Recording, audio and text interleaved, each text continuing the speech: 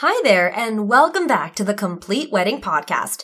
Today, I'm going to discuss whether you should hire a friend or a professional for your wedding. I'm Gabby, and I appreciate you taking a few moments out of your day to listen to me. Links to my Facebook group, blogs, and other resources are in the description. Check them out. I think they can help you. There are topics ranging from choosing your dress, deciding your color or theme, how to fine-tune your guest list, and even topics like the one today, which is deciding on hiring a friend or professional for your wedding. It can be tempting to ask friends or family members to provide services that are normally provided by professional wedding vendors. But is it really a good idea? The answer is yes or no. It all depends. First, I'm going to say yes, if your friend is also a pro. Even though your pal Sarah is super crafty and your brother-in-law Sam takes amazing Instagram pics, that doesn't mean they know how to make centerpieces or have the slightest clue how to photograph a wedding, nor are they likely to have the right equipment. If your sorority sister from years ago makes a living as a wedding photographer and you love her work, by all means, book her for your wedding. But if your fiancé's college roommate has a garage band, opt for a professional band, or even DJ who can give you a custom playlist that is exactly what you want and keep things on schedule.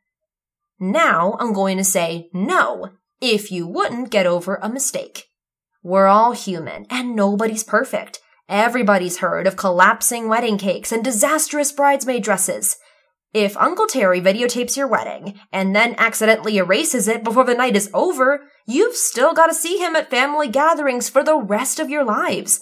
At least if a pro makes a mistake, you can hate them, get some money back, and never see them again. I say yes, if you're prepared to treat your friend like a pro. If your friend is a pro and you're confident in his or her ability, then you need to handle this as a professional relationship. Which means, be on time for consultation appointments. Provide accurate and honest direction.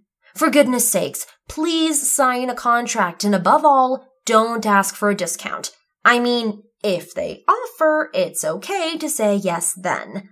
Let them offer. Don't ask. Next is a no if you are settling for something that you don't really want or going over budget.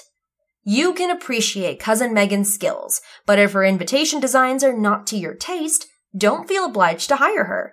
And if your neighbor Antoine's floristry is to die for, but completely out of your budget, you're fine looking elsewhere. Now let's talk about how to ask a friend or family member to be one of your vendors. Give plenty of notice. Assume they have many clients and may be booked on your chosen day. Be clear on what you are asking. Would you be part of our wedding could mean many different things. Instead, say, you know how much I love your work. I hope I can book you for our wedding. Don't ask them to work for free as your wedding gift. Let's be real. Nobody on your guest list is giving you an envelope with $1,000 in it.